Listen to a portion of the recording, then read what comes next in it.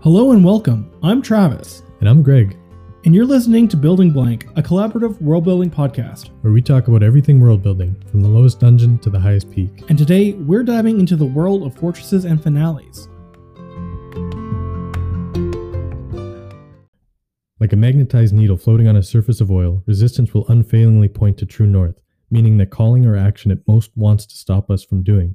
We can use this. We can use it as a compass. We can navigate by resistance, letting it guide us to that calling or action that we must follow before all others. Rule of thumb: the more important a call or action is to our soul's evolution, the more resistance we will feel toward pursuing it.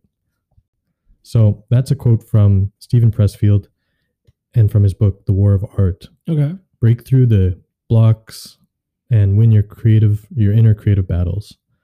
And so kind of the way I like to think of it, it's like, if that didn't make any sense from my reading of it, it's just the thing that kind of like the way I think of it, like the thing that scares me is where I need to go. And so the reason I'm bringing this up is not only do I think this is a great book for anybody doing anything creative, especially, but even, well, now it's the new year and maybe New Year's resolutions, anything that you're passionate about or anything that's going to make you better, just always kind of has that resistance to it, right? Yeah. That's the thing that's stopping you from, like, it'll come in all the different forms, and like laziness, or, you think it's an outside force. But anyway, what I'm getting at is I wanted to talk a little bit about writing today, just a little bit. Yeah. Incorporate it a bit. Because that's part of world building is writing. Yeah. And I've been writing and I haven't really talked about it. And I think it's this resistance where it's like, the reason I don't want to talk about it is because those feelings of, like, since I'm more passionate about writing, it makes more resistance for me to do anything about it, including talking about it, right? Yeah. Like, for example, I have no problem talking about geography and biomes and science because I don't consider myself a scientist. Yeah. And so I don't care if I mess it up as much, right? Like, to me, it's just a means to an end. Like, geography, I can learn a little bit about geography and then I can apply it to world building or writing. Yeah. Then that's cool. And so it's not as, I don't know, just like vulnerable feeling. But anyway, so what I wanted to talk about, I guess, today was a couple of things, or a few things you can do in your third act, or in your big final battle, or your fortress, like, the boss's lair. Yeah. And just to kind of spice it up a bit. And so I guess we'll just get right into it. All right, let's get into it. So this is fortresses and finales. Yeah, episode 16. So first thing is pretty obvious. It is being impenetrable, right? Like, almost always. It's a big looming thing. Yeah, and first thing that I think of is like Boromir, one does not simply, walk into Mordor. Yeah. Like, that's always a theme of these final bosses. Like, what do you mean you want us to go there? Yeah, and there's always somebody that's like, no, you can't go there. One does not simply walk into Mordor. Yeah. And another one is, also, since we're talking about fortress and finales and stuff, there might be some spoilers. So just so you know that ahead of time, I'm not going to stop myself while we're talking about it. I find most podcasts are just full of spoilers, especially if they're talking about like breaking down of tropes and things. And you kind of should think that, like, going into it, that. I mean, if you don't know how Lord of the Rings ends, like, maybe you should go watch that first. When was it written? Yeah. When did the movie come out? Yeah, exactly. Yeah. Well, the reason I'm bringing it up is because I'm going to just do a quick quote, or not quote, but talk about Ready Player One. You've seen that, right? I have not, actually. What? Oh, it's really good. And it wasn't something that I was like immediately interested in. So the reason it was only because of the DeLorean. Okay. I love Back to the Future. Yeah. And he's driving the DeLorean around. And so I never read the book. So I'm not going to talk about, the movie being worse than the book or whatever. Okay. But basically, going back to the impenetrable thing, in Ready Player One, they have that force field that it encompasses, or like they get, I should have looked it up. It was like the globe of Oravox, and it's this legendary item, and you need to like do an incantation. But basically, there's no way that this orb can be brought down. Okay. And then they do like a funny thing where the boss guy is talking to his dragon, and by dragon I mean just like second in command, right? Yeah. He's like, so because he doesn't know much about the video game, he's just like a business guy. Yeah. But this other guy is like a top player in that world. I think his name is iRock. Okay. But anyway, he's like, so how long does this globe will last? And he's like, I don't know, like 10,000 years probably. Yeah, that'd be my best guess. And I'm paraphrasing. Yeah. And then as soon as he says it, right, like tempting fate, it just comes down. But anyway, so that's basically it. Just impenetrable. And then also I'd heard this example, and I can't remember where I heard it, but if inside the story someone describes the plan of how they're going to get in, it means it's going to fail. Yeah. Right? If they're like, okay, first we're going to do this, and then we got to like knock out the sentries. Unless it's a heist movie. No, even if it's a heist. Okay. Because if they explain it before they do it, it means it's not going to happen. Okay. But if they don't explain what they're going to do, like in Ocean's 11, right? They're not explaining what they're doing. They're kind of explaining it. And then like the reveal at the end is But they're also like showing it while they're explaining it. Usually when they're talking about the plan. Yeah, but then they have like that last thing where it's like, oh yeah, the last little twist. Yeah. And that's what I mean. Like they didn't share everything. Okay. Yeah. Yeah. That, like I said, that one's pretty straightforward, being impenetrable. And so another thing I like adding at the end is this thing that I just called the last of its kind. Okay. So like the last alliance of elves and men, regardless of what's going to happen, like there's an irreversible change after this battle. Something's happening. Either way it goes, that's it. That's the last time this is going to happen. Yeah, like good guys, bad guys, doesn't matter. Whoever wins, something bad's going to happen, or something. Something is going to happen. Yeah. Something big, and you can't go back. And so, going to one of my favorite movies of all time, The Last Samurai. You love that movie, right? It's like end of an era. These samurai are up against industrialized Japan, and like they're riding horses against Gatling guns. Yeah. Right. And shot with cannons, they have bows and arrows. Yeah. And so it's just crazy to begin with, but there's something more like, it's just more poignant that it's The Last Samurai, like regardless of what happens, even if, Tom Cruise is all crazy and gets in there and kills everyone and wins. Yeah. It's still The Last Samurai. Yeah, there's no more. There's going forward. There's no more samurai. Like he can win that battle, but the war is already lost. Yeah. And then I like that one because it's not so much who's going to win, but just like the fact that he fights anyway. Yeah, it's a no-win situation for them, but they're fighting anyway. Exactly, and I really like that. That's kind of one of my favorite things because it's just that grit and that character that I love in stories. But that kind of comes to another thing is just like having the stacked odds. Yeah. And so that's similar, but I like the quote from Gimli, the dwarf, not the town. Certainty of death, small chance of success. What are we waiting for? Yeah. Just before they go to Mordor. Yeah, just let's do it. Yeah. And it's just like they know that they're probably going to die, but they're going for it anyway. And I think that's what makes that's very heroic, right? Yeah. And I think that battle, they knew going in that they're going to lose. The whole point is not to win, but to draw attention. Yeah. And that I think is important. And same with like The Last Samurai, right? And some other things. It's not so much who wins the battle. Like it's kind of like a front, or not a front, but it's like, it's kind of thin when you just like have, we're going to have a battle and then, winner takes all kind of thing. Yeah. And that's what hinges the like all the, I don't know, all the odds or the, what am I trying? Oh, whatever. But anyway, so another thing I like having, and these are all pretty basic, but I thought if I'm going to talk about writing, I'm going to just start real basic. Yeah. And so another thing I like having is the one last surprise. Okay. Like the twist. Yeah. The twist, right? You think everything is already set up but there's kind of like room for one last surprise. Yeah. And so I think one of the problems I had with the end of Game of Thrones kind of relates to this, but in the terms of like the law of diminishing returns. Like if you have too many surprises or just like big action things all at once, they start meaning less and less. Yeah. And so in those last episodes, I don't think necessarily that was bad.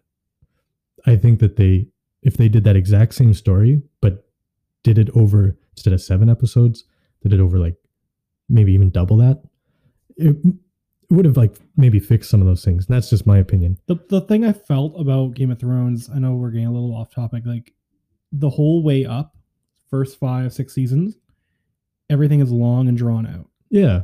Right? Yeah. And then all of a sudden, this big war, this big confrontation between these two factions that we've been building up to is just boom, done. 1 episode. Mm-hmm. We don't even get to like spend time in the war. It's like 1 battle, we're done. Yeah, and that happens in the books too. Martin starts speeding things up. Like in the beginning, it would take forever. Like it takes them forever to get from Winterfell to King's Landing in the beginning. And then by the end of it, it's like, okay, we need to go to Winterfell. Next scene, Winterfell. Yeah. Which is fine, because it's just it's just keeping the parts you need, right?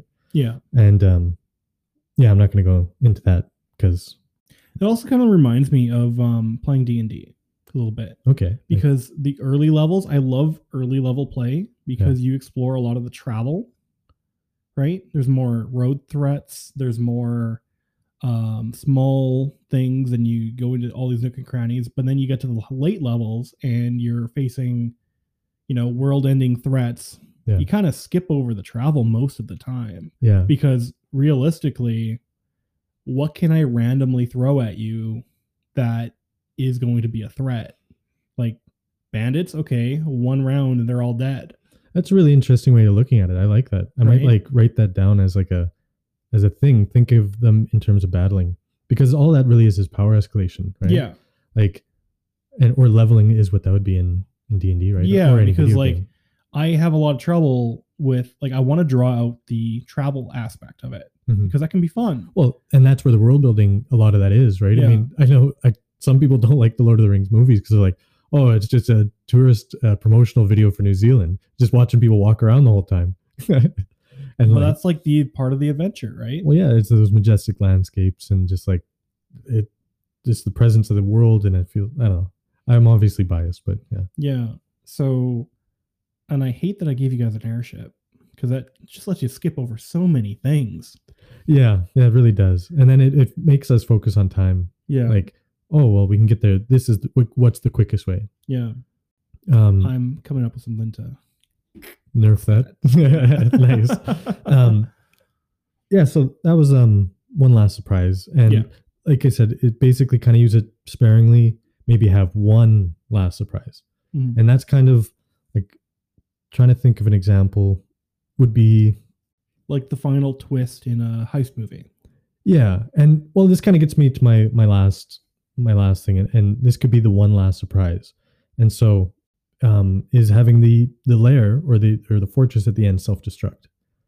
And so this is a pretty common trope. Yeah. And on TV tropes, it's called, I think, collapsing lair is one. And that one's more for like kind of like the monster bosses. Okay. Or video games. And then like the self-destruct mechanism is the other one. And or it's kind of like the difference between fantasy and science fiction, maybe. Yeah. You know what I mean? You're not going to like have a self-destruct mechanism. Anyway, but yeah, so it's basically like, okay, they won, the boss is maybe dead or maybe he's not. And the last thing that the boss does is destroys the base with everybody in it. And so I figured that kind of came in a couple different forms, the self-destructing or just getting the destroyed effect. And most basic is basically like, yeah, the fortress explodes and that's what they're trying to do. Yeah. Like the Death Star.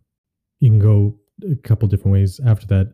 And when it's like, it explodes when the boss dies, like it's just like a trigger, like something the boss was supporting that fortress or that thing. Yeah. So maybe your big bad is a dragon in a mountain cavern. Mm-hmm. And the only thing that's keeping this elegantly carved cavern open is the dragon's magic. You kill it. Yeah. And then magic's gone. Exactly. Right? It's a great example. Was that just off the top of your head? Yes. Yeah. Well, I was thinking about it while you were talking. Okay. Yeah. Because this is basically what happens in Lord of the Rings. Yeah. Like the power of the ring, it has all that, right? All Sauron's powers in there. So when it gets destroyed, everything built by it is destroyed. So Barad-dûr, Mount Doom, all that stuff, except all the baby orcs. Oh yeah, and their families. Yeah. I just went out for a pack of smokes. What happened? And yeah, and so that was kind of it. And so this is my attempt at talking about writing. So hopefully it wasn't too bad. Yeah, and I was just going to do a quick recap. It's just like impenetrable. One does not simply walk into your third act without a challenge. The last of its kind, and that's kind of just like the winner takes all almost, or like a zero-sum game. And then stacked odds, the certainty of death, small chance of success. What are we waiting for, right? Like, get in there. One last surprise, and or that's like Luke, I'm your father. Yeah, that's a really great example of it, because anyway, and or that one last surprise could go along with the self-destructing or by itself, but again, kind of use them sparingly. And since they get used so often, a lot of these things, try and like think of it maybe a different way of doing it. Yeah, like some of these, and depending on your setting and your genre too, you can do it different ways. So I've been thinking, while you're talking about self-destructing, I've been thinking this week, me and Emma have been watching Phineas and Ferb. Oh yeah, show. You were talking about that. It is so good, and the parts with Perry the Platypus, like Agent P and Dr. Doofenshmirtz. So he's in this like contraption or new lab or something, and they're fighting, and then there's this big self-destruct button, and it gets hit by accident, and he's like, why do I keep putting those in? Yeah, and why do I keep building those? And that's basically calling attention to how common this trope is. So yeah, that's why I didn't want to go too crazy on it, but yeah, I think that's about all I got. All right, cool. So last week we did mooks, we did factions, and today was evil lairs and the fortresses. So next week, what are we doing? Well, I think we should do villains. Villains, okay. Like we kind of been working up to it. We've been using a lot of the language. Boss, big bad, dragon. Yeah. There's also the Starscream. Yeah, I love Starscream. He's my favorite Transformer. Really? Yeah. Of course he is. So that's what we're going to do next week. But after the break, we are going to read out the listener submissions that we got this week for our mooks. That sounds good. All right. So thank you guys, and we'll see you after the break.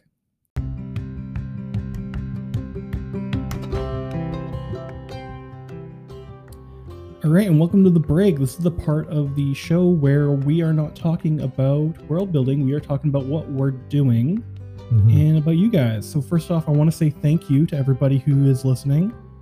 Yeah. We really appreciate all the feedback, and we really appreciate when you submit ideas. Yeah, that's really what we want to be doing, is kind of curating your ideas and working on this world together. Yeah, exactly. That's what I mean. It's really fun for us, especially. Yeah, I love reading everyone's creative ideas. Yeah. So with that, we are working on something that we think you guys will enjoy. We're planning on doing a live stream in the coming weeks at some point when we figure out how to get everything set up properly. Yep. So not next week, but maybe the week after. I'm not too sure. We will announce it coming up. But we're probably going to stream on Twitch or, so we're probably going to stream on Twitch, and that way you guys can watch us in the process. You guys can submit ideas live. Yeah. If we're asking for things, if we're doing the world building section. Yeah. So it's really kind of more of a brainstorming almost at that point. That's really what I want the back half to be. Yeah. Me too. Yeah. Yeah. Perfect. So that is coming up. Watch our socials for that. So we have Facebook, Instagram. I've been on TikTok lately. Yeah, good old TikTok. Yeah. So just watch out for that announcement. Right. And is there anything else you're working on, Greg? No. Well, I don't know. I'm always got stuff going on. Yeah. So yeah. All right. We will let you guys get back to the show. Thanks.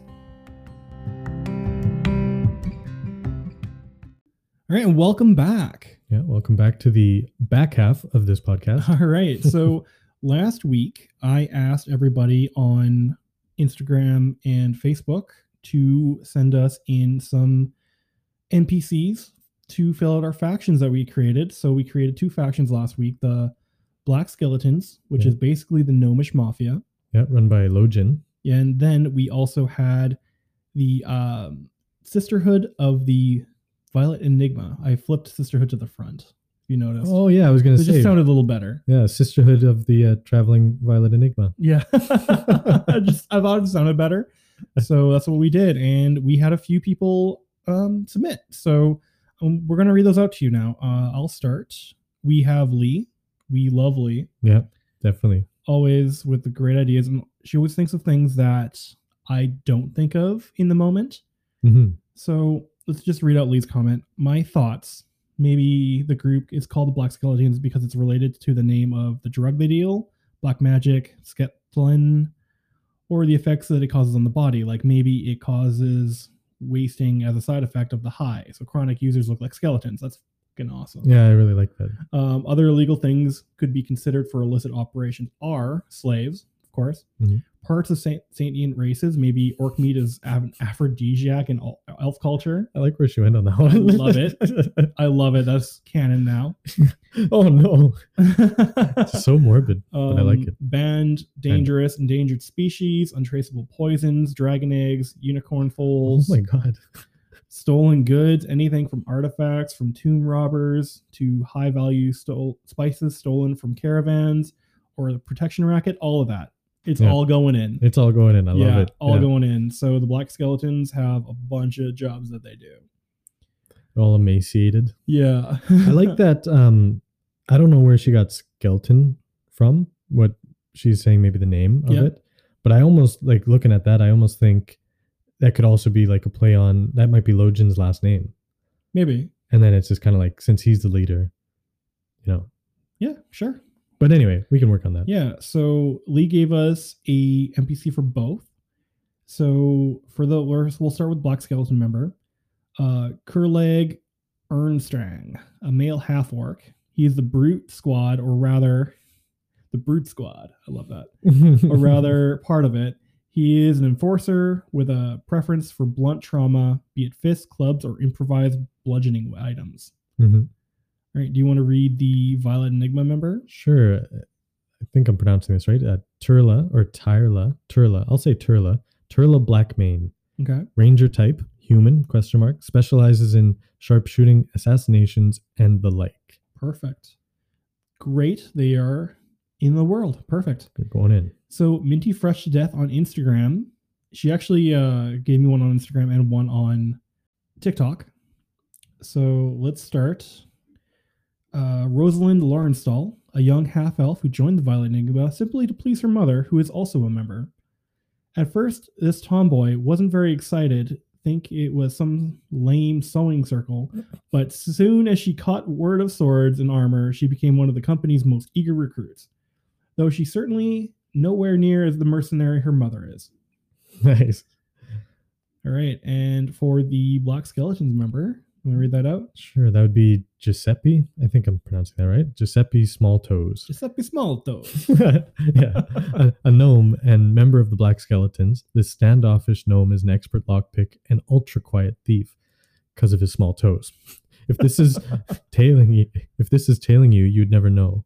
I love it. That's so funny. And then we have one more from Cyberheart Gaming on TikTok.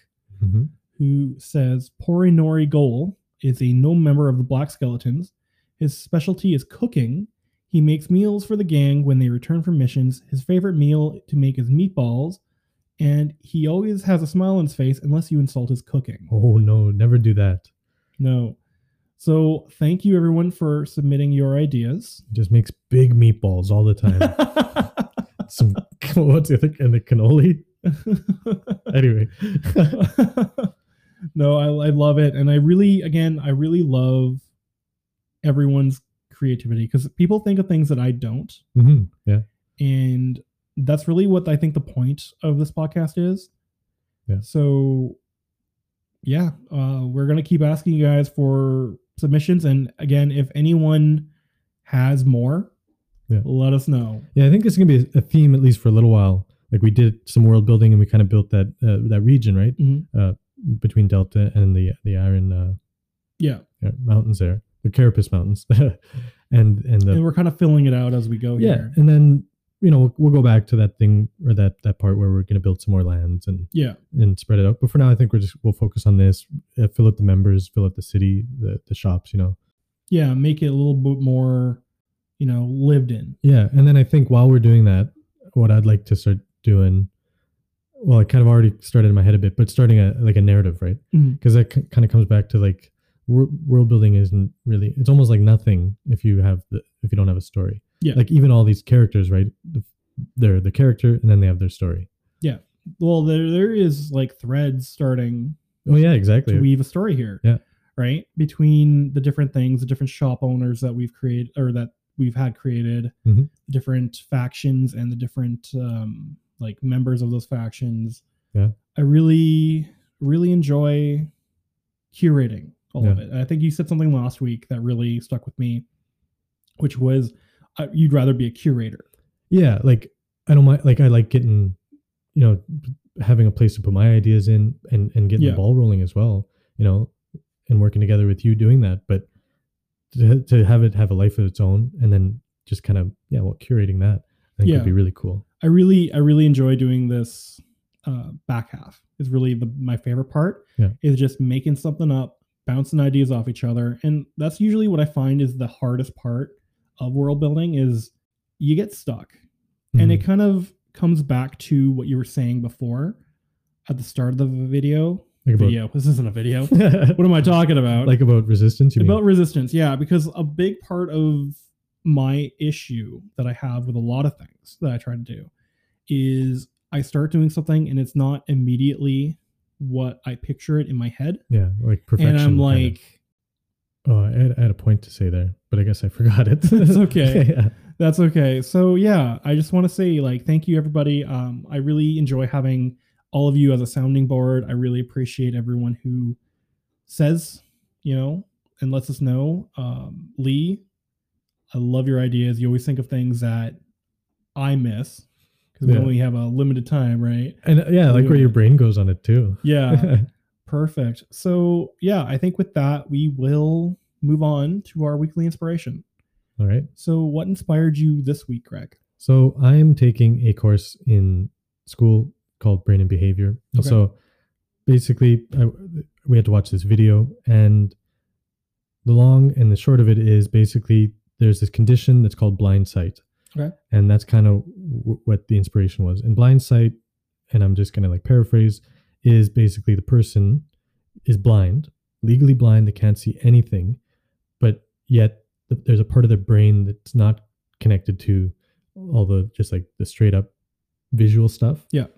That basically only detects motion. So that's like the lizard part and like the rodent part of our brain, like the super ancient part.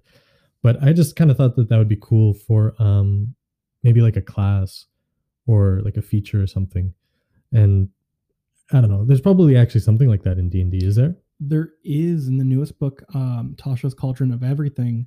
One of the new fighting styles is blind fighting. Oh my God. Can I take back my weekly inspiration? Nope, it's in there. I did not mean to rip that off, by the way. I mean, like, you can expand upon it, of course. Like, let's stop, right? And I have to tell myself to push through that.